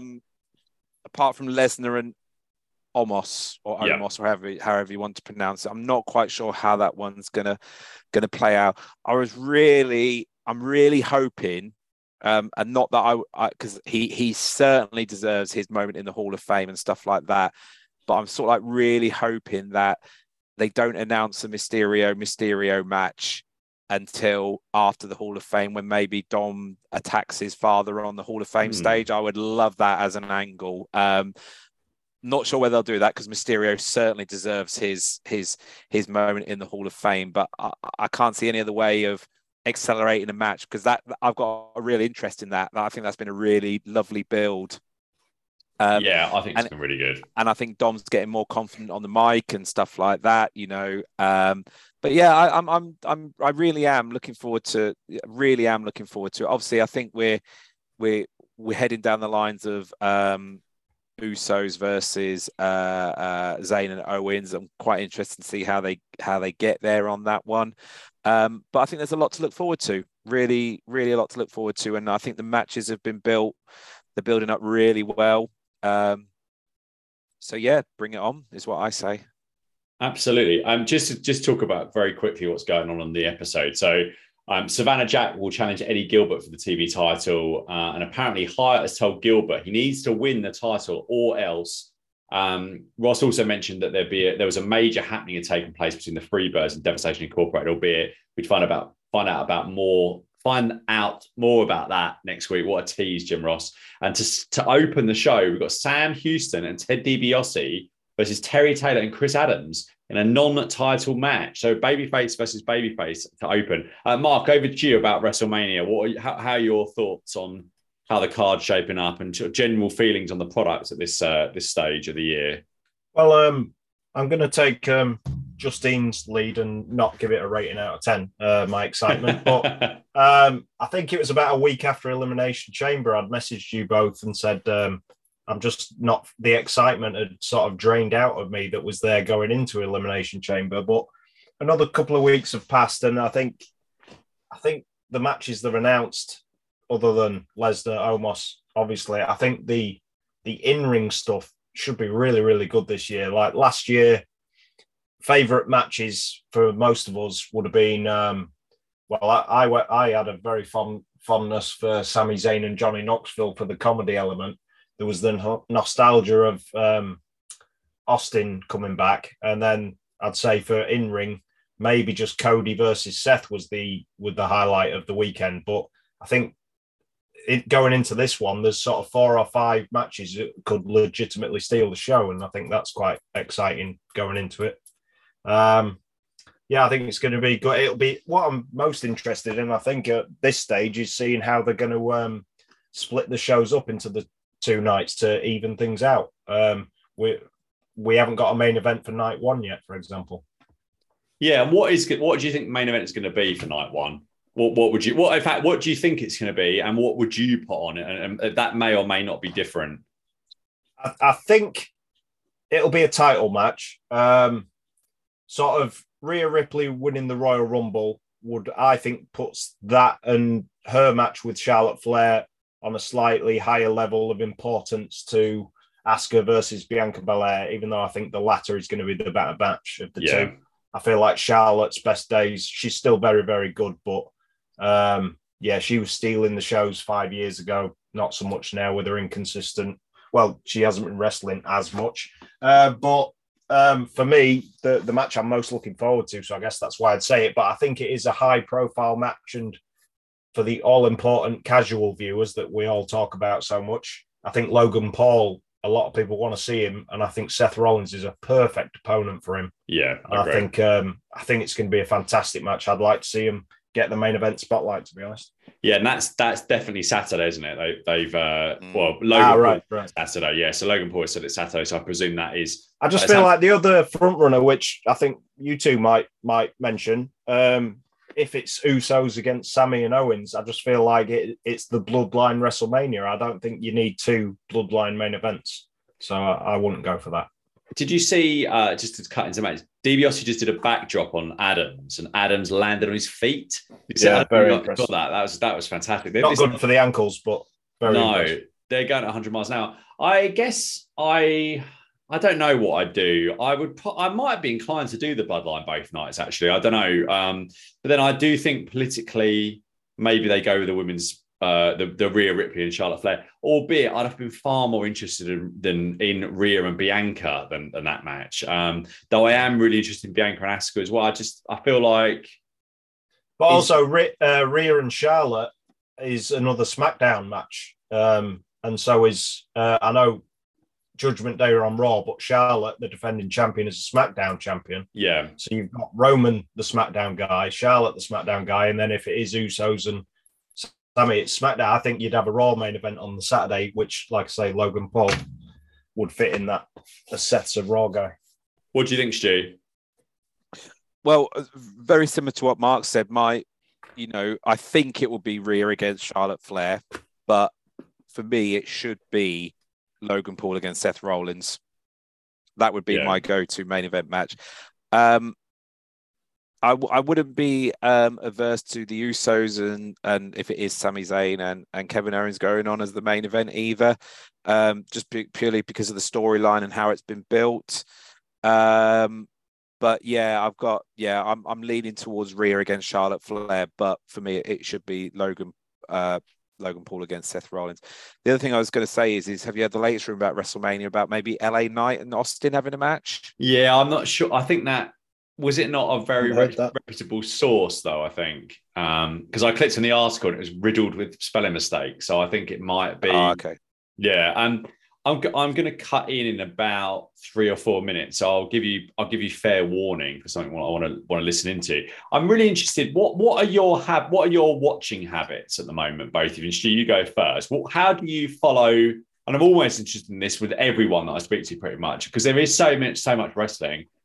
Even just if you're just trying to do WWE, there's so much wrestling in terms of hours. Yeah. So what do you do? Tell me about your week. How do you consume products? What websites you visit? Do you listen to any podcasts? Shoot. So when I get the time, which is I don't have much time, if I'm being honest with you, not as much time as what I'd like to have with all the other things that I've got going on with like my football and coaching my son's team and stuff like that. So I tend to. So Raw SmackDown will be it'll be a quick read of. I use a website for 411mania.com, I think it is. So it'll be a quick pop onto there to read the reviews of the shows. I'll then hop on YouTube because in the UK, obviously we have BT Sport holds wrestling's on BT Sport. I don't have a BT Sports subscription, so it will be a hop onto YouTube where the highlights are on there. You know, like short segments, 3-4 minutes, just to get a feel of it. Podcasts. I don't get time to listen to as many podcasts as what I want to. Yours are obviously my priority. There you go.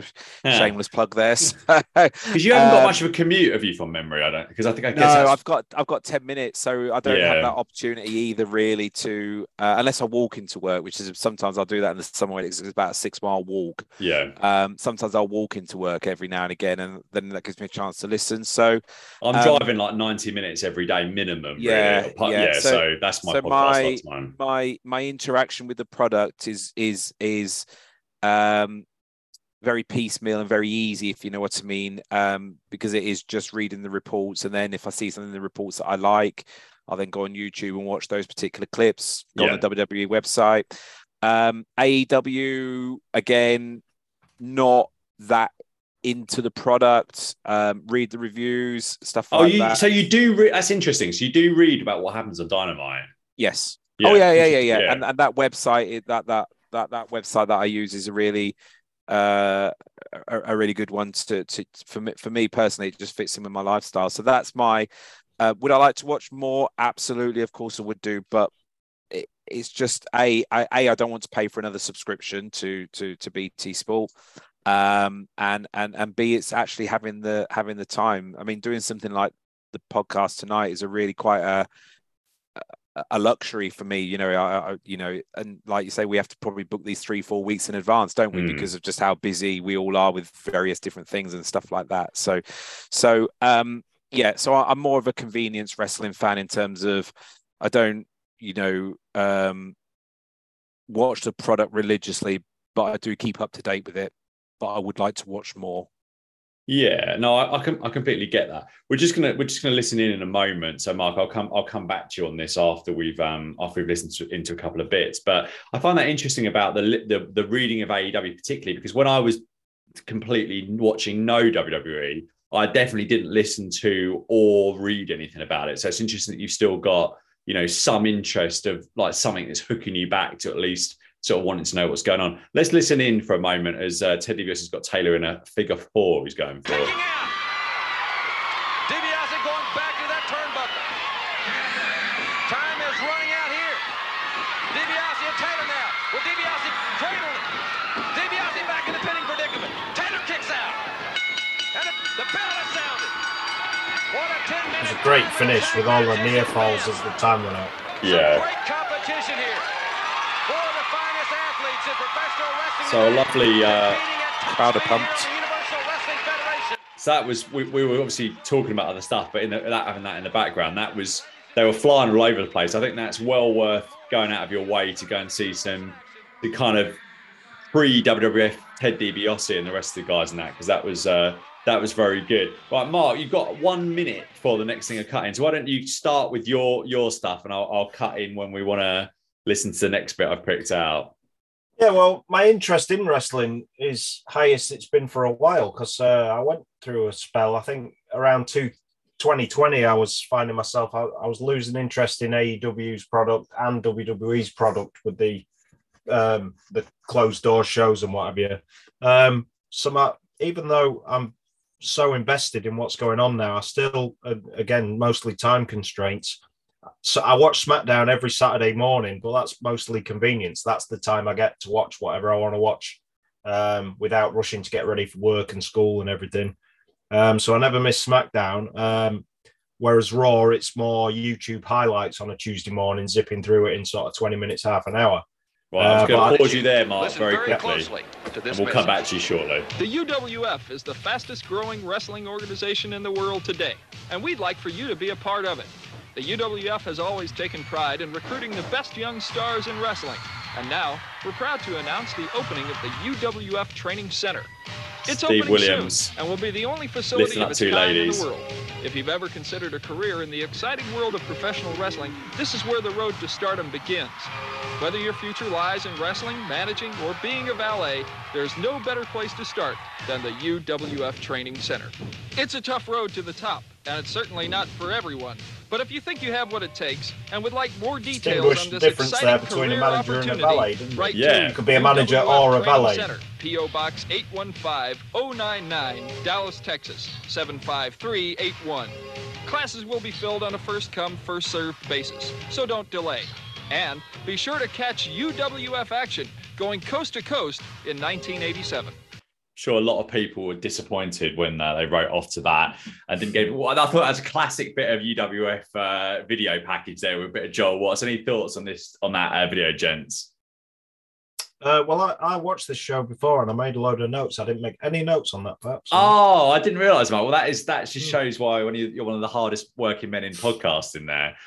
Stu, do you think anything about that? What's your thoughts on that? Just like you said, places will be filled on a first come, first served basis. So is there any screening, or is it just like if you get your letter in first and the post, you've got the money, they'll let you in. Yes, the postal system works for you, then you're in. If you've got the money, you're in, I think. Sorry, Mark, going back to you, talking about Raw, basically, in terms of sort of watching at that point. Yeah. So I'm interested enough to watch all the highlights on a Tuesday morning. NXT, I haven't followed for many years now, to be honest. I think since I was briefly interested when they went on TV and went head-to-head with Dynamite. They brought a few guys in there like Finn Balor and Gav Gargano and other push and things like that. But that was the last time I really paid attention to them. I've got interest in, obviously, it's well known on this podcast, my interest in Mercedes Monet's career. So I'm going to be watching some different stuff. Now she's involved in Stardom and New Japan shows. Really enjoyed her match with Kairi, by the way, last month. Yeah, it was great. And yeah, AEW, I'm like Stu, really. I will always make the point to read reviews of Dynamite and Rampage, even though I haven't watched them for I don't know how long. Mostly because I like to keep abreast of what's going on with people, with wrestling in general, not just the shows that I'm actually making the effort to watch. Because sometimes something does come up and you think I'm going to have to tune into that.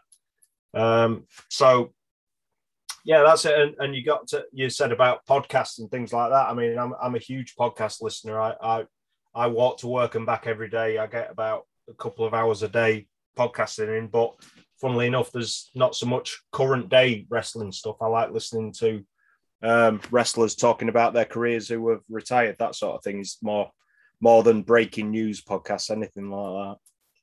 Yeah, indeed. Sorry, Shigon. What did you guys think to Brian's video after his match with MJF? His go home video. Have you seen it? Yeah, I've seen it. Yeah, have you seen it, Mark? No, I didn't see that. What was it?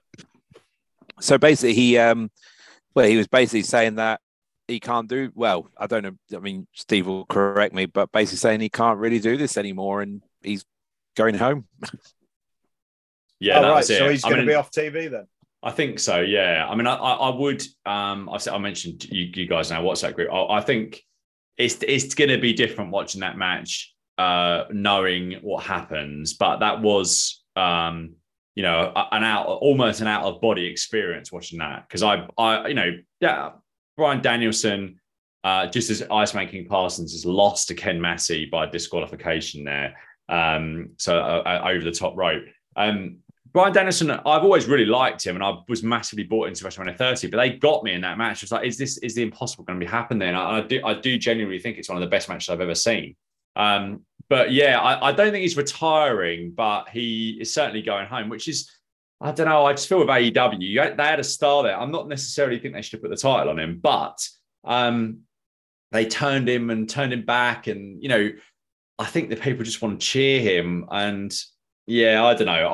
I'm not sure how I feel about the whole thing really. But going back to sort of WWE, AEW, and watching stuff, one of the best things about the last, and pretty much it started before Clash at the Castle, is that I found myself being interested in WWE again.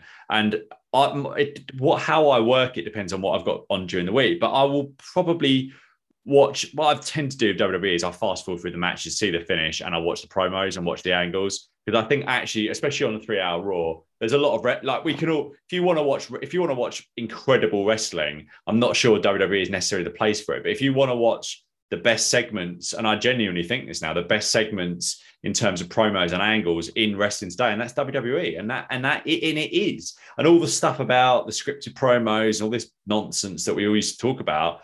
Well, I think they're probably still scripted, but they're the best promos in wrestling television on WWE at the moment, not AEW. So, and I think that the Bloodline stuff has been tremendous. And like Dominic and Rey Mysterio is really good. Like this stuff, just think if you're into stuff and there's stuff that's going on that is getting you interested in the matches. Do I think that WrestleMania is going to be the best wrestling show ever? No, but I think you have a super pumped crowd with over characters and people that that I'm interested in, and going right to the top of the card, I'm really interested in Cody and Roman Reigns. Now, is Cody going to win the title at WrestleMania, or is Reigns going to somehow retain it? Stu, you go first.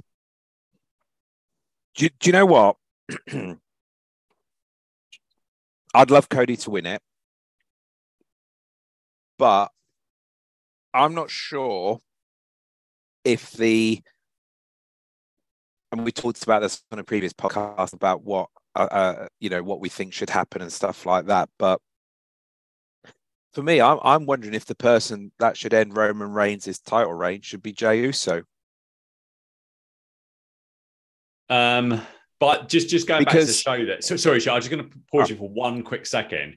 So there's an interview there with Ted Dibiase, and Dibiase would only have 2 more UWF matches after this interview aired. It was one of the kind of promos for local markets without matches again. But this is right at the end of DiBiase's UWF career, unfortunately. So he's another one. He goes on an All Japan tour. And I think he might be on TV a couple of times, but not matches. So yeah, the Ted DiBiase era of UWF is nearly over. So Stu, back to you on the Jey Uso thing. Yeah. Because it also started with Jey, didn't it? When Jey was wrestling Reigns, wasn't he, and stuff like that, and how Reigns basically used Jimmy to get Jey to quit and stuff like that. So I'm not fully bought into the fact that Jey is behind Reigns, if you know what I mean. Obviously Jimmy's his brother, and that's how the storyline's being pitched. But as much as I would love Cody to win, and I think he will win, and I'm all for that, but if you really wanted to keep that storyline just bubbling along for a little bit longer, I mean, I think on the last podcast when we were talking about our predictions, I was looking for a more longer term strategy around Sami Zayn and stuff like that. But I'm just wondering if maybe Jey Uso should be the one that dethrones Roman, and then it almost comes back to full circle, if you know what I mean. That's said, I'm still sort of like thinking they might do Reigns Rock at WrestleMania next year. I keep hoping for that. Could that so that would make sense for Cody to win, and then they have a year-long storyline to build to Roman and Reigns and The Rock. But yes, I think Cody will win. And I'm all for that as well. In ring now, we got Savannah Jack defending his really good-looking TV title against Eddie Gilbert, who just snogged Missy Hart's face off. Mark, what do you think about everything Stu just said with regards to the main event at WrestleMania and Reigns and Uso and Cody, etc.? I just see a Cody Rhodes win. I can't see Roman retaining. I think if he beats Cody, like we said about 18 hours after Elimination Chamber, a few of us were saying in the group chat about, well, that's Sammy done. Obviously, that's an exaggeration. He's still a very popular guy and he's still in a very good position, but it all led to that match with Roman and he lost. I think the same thing with Cody. He'll still be over with the crowd and everything, but if he gets his big shot and he doesn't win it, what next sort of thing? And also, what next for Roman? You haven't really got... I like Stu's idea there of bringing Jay back around to be a rival for Roman instead of a teammate. But I don't see it. I think it's time to do something different with Roman than the character he's been for over 2 years now. He's the champion. No one can knock him off, acknowledge him. I think they need to change it up a bit. So get the title off him and then see what's next for him. Where do you think though it goes? I was thinking about this. So because we've been so used to Reigns, we're talking, we're coming up to 3 years possibly. Yeah. Longer than three. When did he won the title at SummerSlam, I believe, 2020 or just after SummerSlam. Yeah. So my point is like I think if Reigns loses the title at WrestleMania, I think he'll take a sabbatical. I don't see him having a rematch for it straight away, if you know what I mean. Yeah, I agree, I think they'd save that for one of the main pay-per-views. But who realistically then challenges Cody for the title? Do you know who is out there? Because obviously Reigns has been so dominant across the piece, doesn't he? Who comes after Cody next? Who would you have as the number one contender if Reigns is not around? I guess it could further the bloodline storyline if somebody like Jay won a contenders match or something to become number one contender, and then you've got the Roman telling him, you can't be number one contender because I'm in charge around here. You could still do the similar storyline to you said about dissension between one of the Usos, Jimmy even, and Roman. If one of them, if they have a gauntlet match, one of them things that they sometimes do out of nowhere and the winner's the number one contender. I think you could do, I think they're probably going to do Rollins again at some point, though. Rollins is a babyface now. Maybe Finn Balor as kind of head of Judgment Day, heel side. Yeah, if he finishes off Edge, it'd look strong after WrestleMania. Yeah, I think that would be okay. I think maybe Gunther, depending on what happens with him in the Intercontinental title. So there's a few people. I mean, none of it is... actually, I shouldn't say none of it is sort of sounding incredible. That all sounds okay to me. But I think the thing with Cody is I think you've got an opportunity now to try and make a babyface. And I think you don't get too many opportunities to do that. They didn't choose to go with Sami Zayn. And I think if you don't go with Cody now, I think his popularity will wane. And I kind of feel like, as you said, the Reigns is a bit played out in terms of opponents. I think it is time to try something now. And I think Cody's promos are so good that people are just... I'm sort of bought into his character. Let's just listen into the end of this TV title match. Sends Gilbert right back to the corner. That rocked him. The challenger is in trouble here. Ref bump. 360 and a 720, and the referee goes to the floor. And Savannah Jack with that super kick. Savannah Jack with a super kick. The referee's outside. Uh-oh. And here comes the Iceman. Parsons with something in his hand. He's spraying something on that cloth. And you can... That's a horrible odor. You can even smell it back here. Iceman Parsons in the ring. A sucker kick right to the solar plexus. And the Iceman. I think Jim Ross said pretty much exactly the same thing at WrestleMania 9 when they I was just about to say that. Ether rag against Undertaker. You can smell it from here where we are. So. Iceman running back to the locker room. Missy Hyatt's pushing the official back into the ring. And Gilbert has the TV champion covered. So Eddie Gilbert wins the TV title via horrible odor. And he's our new champion. What do you think about Savannah Jack being, losing the title here? In the notes I made about this previously, I thought it was an enjoyable match until the ref bump. I'm not a big fan of the ether soaked rag finish. No, I don't know that Savannah Jack was around too much longer after this. I'm just going to have a look. Stu, do you have anything to add on this this title change? And Eddie Gilbert being the champion now. Yeah, no, I'm not. I'm a bit like Mark, really. I don't like that angle at all. So yeah, not really much else to add. Yeah, Savannah Jack. It's interestingly, crikey, he didn't do much after this at all. Crikey, he did He did a series of loser gets 10 lashes matches against Iceman King Parsons. And his last match was at the end of April. End of April '87. I don't think he did anything after that. He must have been injured. Yeah. So his last professional match, by the looks of things, was April 1987. So I wonder what happened to him there. As we've got Steve Cox coming into the ring.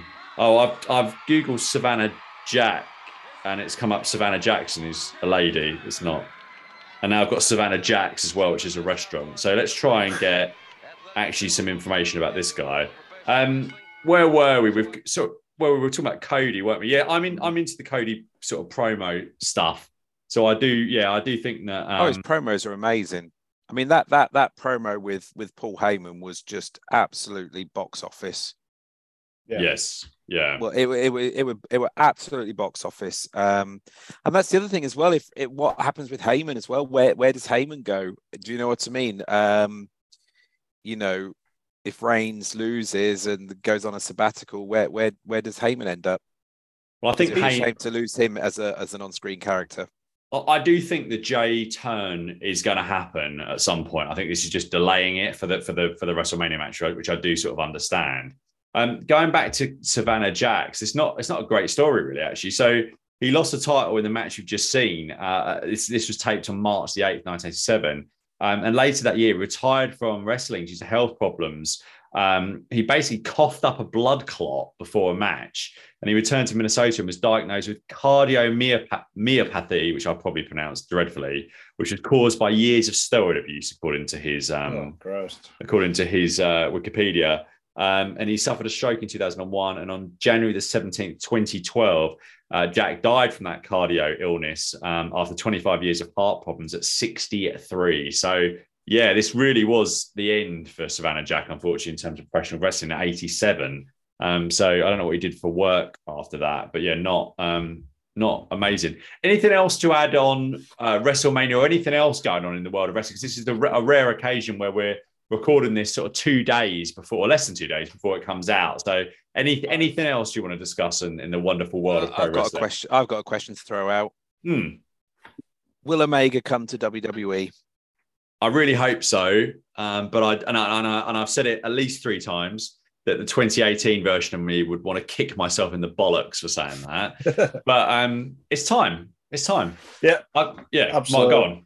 Yeah, and if he does come to WWE, how would you? What would be your ideal scenario to introduce him to WWE? Like how put him in like they did Cody, turn up as a babyface, and he's the top guy.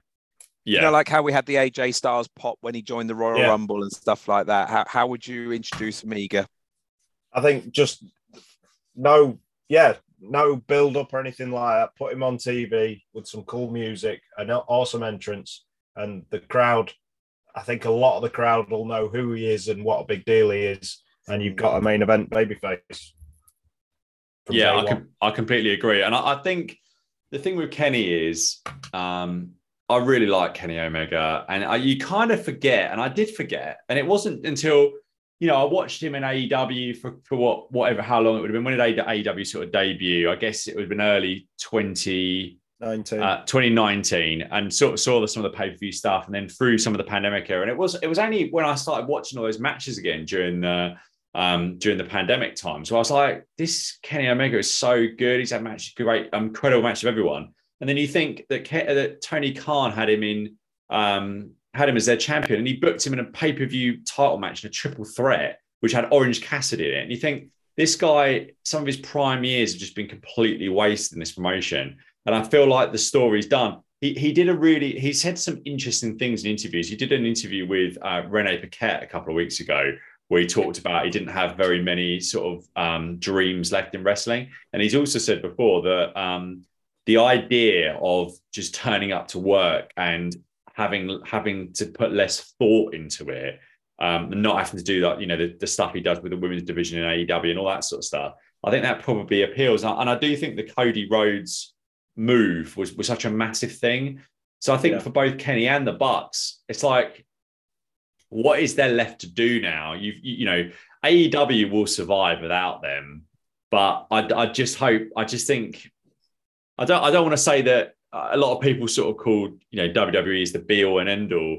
And I don't feel that way, because there's lots of, someone like Kenny might have grown up and thought he wanted to main event the Tokyo Dome or whatever. And there's different things depending on what you're exposed to. But I do also think that now he's 38, 39. I think he's 39 now. Let's get him in WWE. Let's get him mixing with Cody. They've done a great feud before. Let's get that back again with Rollins, etc., and other people as well. So why not? Let's go. The story. So would you bring him in as a heel? You just mentioned two baby faces there for him to feud with. Oh, I would bring him in as a baby face, but I think you can do. I think with him, I don't think it really matters about baby face and heel. I think you just bring him in. I've never really bought into him as a heel. I know he was trying to be annoying, but I was put off completely when he was bad guy in AEW.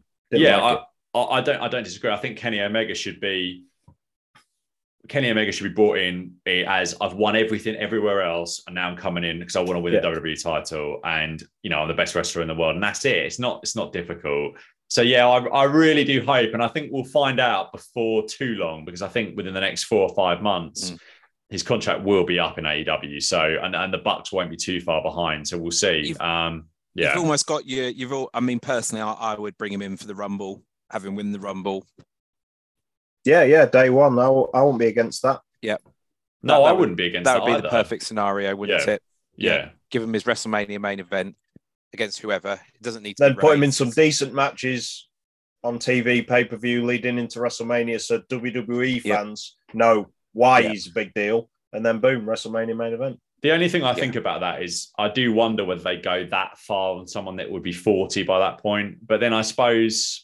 Well, AJ was similar age when he came in, wasn't he? Yeah, I guess AJ was probably 38, 39, 40 when he came in, and he had a. Do you see that moonsault then? That was. He went over him. Yeah, that's Mike Boyette and the Red Shadow, which is Chavo Guerrero missing link, and Chavo just completely moonsaulted over the Red Shadow, and then for a near fall to the Red Shadow. From what we're about to watch, I think that should have been the finish, because now they just do a really very basic crossbody blow finish. Wow. Yeah.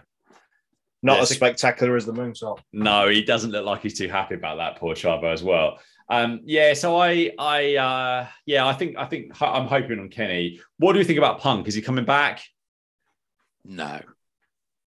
I don't know. I think he wants to wrestle. He wants to wrestle. I just buy that he wants to wrestle, whether it's AEW or that he can get a release. But we've had this discussion before in our predictions for 2023 if he'd go to WWE, and I don't know if the damage is done. I just much can't see it. I can't see that. Thing is, the Punk. If he gets out of his AEW contract, what are his options? Do you think, realistically? You're 10 years on, though, aren't you? You're 10 years on from Punk. That's. I'm not saying that's a generation, but that's a lot. That's 10 years is a long time, isn't it? Do you know what I mean? I don't think it'd be the big impact that Kenny Omega would be. He's a bigger star than Kenny Omega is, I would say, but for possibilities of that first year after coming, I'd be way more excited about to see what Kenny Omega does than a CM Punk does. Yeah, and I don't think New Japan business is improving, but this is not the New Japan that spent huge money getting Chris Jericho in whenever that was, 2017, because they just haven't got that now. I think they probably would pay him a decent amount of money, but it's really, big money now is only in two places. I think the Punk thing is interesting because it potentially plays into the Bucks and Omega situation, because obviously they're the other side of that argument. So if Khan brings them back, and there are difficulties, I mean, perhaps that's the thing that gets Omega out the door. I don't know. It's going to be an interesting few months, but I do think that actually, though I've been pretty down on the AEW product, and I think there's lots of problems with it. The pay-per-view was really good, and actually, there's such a lot of good wrestling out there. There really is, between the stuff that WWE are doing, and it's actually lovely to be able to say, positive things about this company that we all grew up on, especially under Triple H's control, and dirty old Vince is, well, he's hanging around backstage, but hopefully he's not too involved. It's just great, and there's all all the other stuff from around the world that's excellent as well. What else, chats? You've got a couple more minutes to go before we get on out of here for this month. Anything else in the wonderful world? Since I was last on the podcast, I suddenly became a Will Ospreay fan. Okay, yeah, because he wrestled in my neck of the woods, 20 minutes down the road for the first time around here, and he had what I said to you on the night was, besides WWE, like WrestleMania, is the best match I've ever seen live. And it was just some random indie in England against Robbie X in a small nightclub type venue. And it was incredible, I thought, for the guy in his position. And you've said yourself about why does he still do these amazing out of this world performances on these smaller shows instead of saving it up for the big ones. But he did. He turned up and he actually absolutely rocked the place. So since then, I was going to mention this when you asked what are our viewing habits right now. I haven't subscribed to New Japan World, but just going through YouTube, seeing what you can find, I found so many amazing matches. Get things like he had a New Japan Cup match, I think, maybe last year or the year before against Amazing Red. I don't know if you'd seen it. Oh, yeah, it's was that in America, that one? Yeah, it was in America, and it was. There was some 5-minute video of Brian Alvarez talking about what an amazing match it was, and sure enough, it was on YouTube. So I watched it, and Amazing Red, who'd been retired for like 5 years, and get him in the ring with Ospreay, and it was an absolute classic, brilliant. It was something like it was a junior tournament over a couple of days. I can't remember what it wasn't Best of Super Junior. It was some kind of like tournament. That. Yeah. I mean, I have a theory about this actually, and it's music to my ears that you've come into that special place of appreciation for Will Ospreay. But I think he's going somewhere after the Tokyo Dome show, and this is his final year doing indies in the UK, and I think that's why he's working so much. So I think the story is kind of like in New Japan. I've got to get where I need to get to in this year. Otherwise, I'm going essentially, and I think that is what's going to happen. So I don't know whether it's AEW or WWE, and I think Ospreay is an interesting one because I'm not sure how you book Will Ospreay in AEW or WWE as a full timer, because it's just his promos are kind of. We've talked about that Omega one. It's different, isn't it? It's like a kind of Essexy, loutish sort of guy, isn't it? I mean, I'm not sure how that translates to, and I wouldn't put it past him to be able to do it, but I just don't. I'm not sure. I don't know. If I was Will Ospreay, I think I probably would take.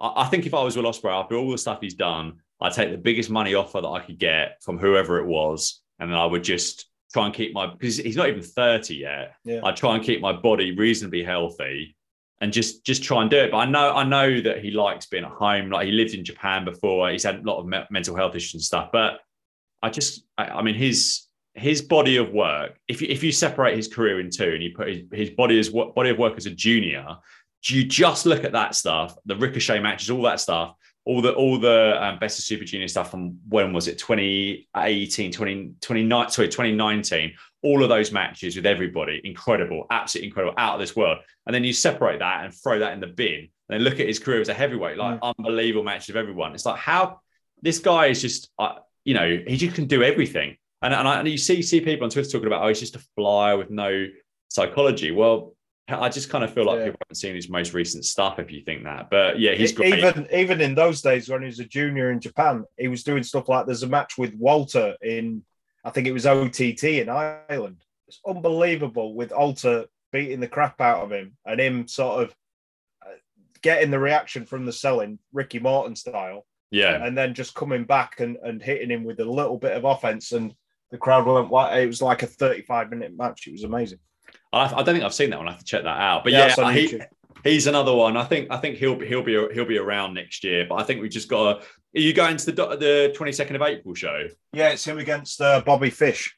Oh yeah, I saw that. See, Dan and I will probably been interested in that, but it's FA Cup semi-final weekend. But alas, now that we've got Man United away on Sunday, I don't think that'll be an issue, unfortunately. But it's probably a bit late now. But I'm just gonna in a minute. There's an interesting tune that plays out this episode, which is really newsworthy for the Savannah Jack win. And there's not really a huge amount to say about it other than that. Obviously, we've got the great UWF Training Centre advert, and we've got a special song. We've got about 30 seconds, gents, if you want to get anything else on air for this week. We will do a little close, but before this song that you're both going to recognise, but you have to tell me where it's from when you hear it.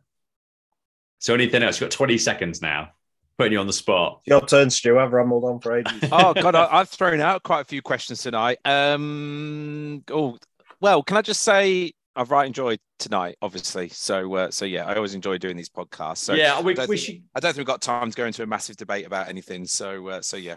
I really want to do that UK Rampage show from after WrestleMania 8. So we'll try and circle back and maybe do Universal that. Wrestling Federation. Oh, where's this song from?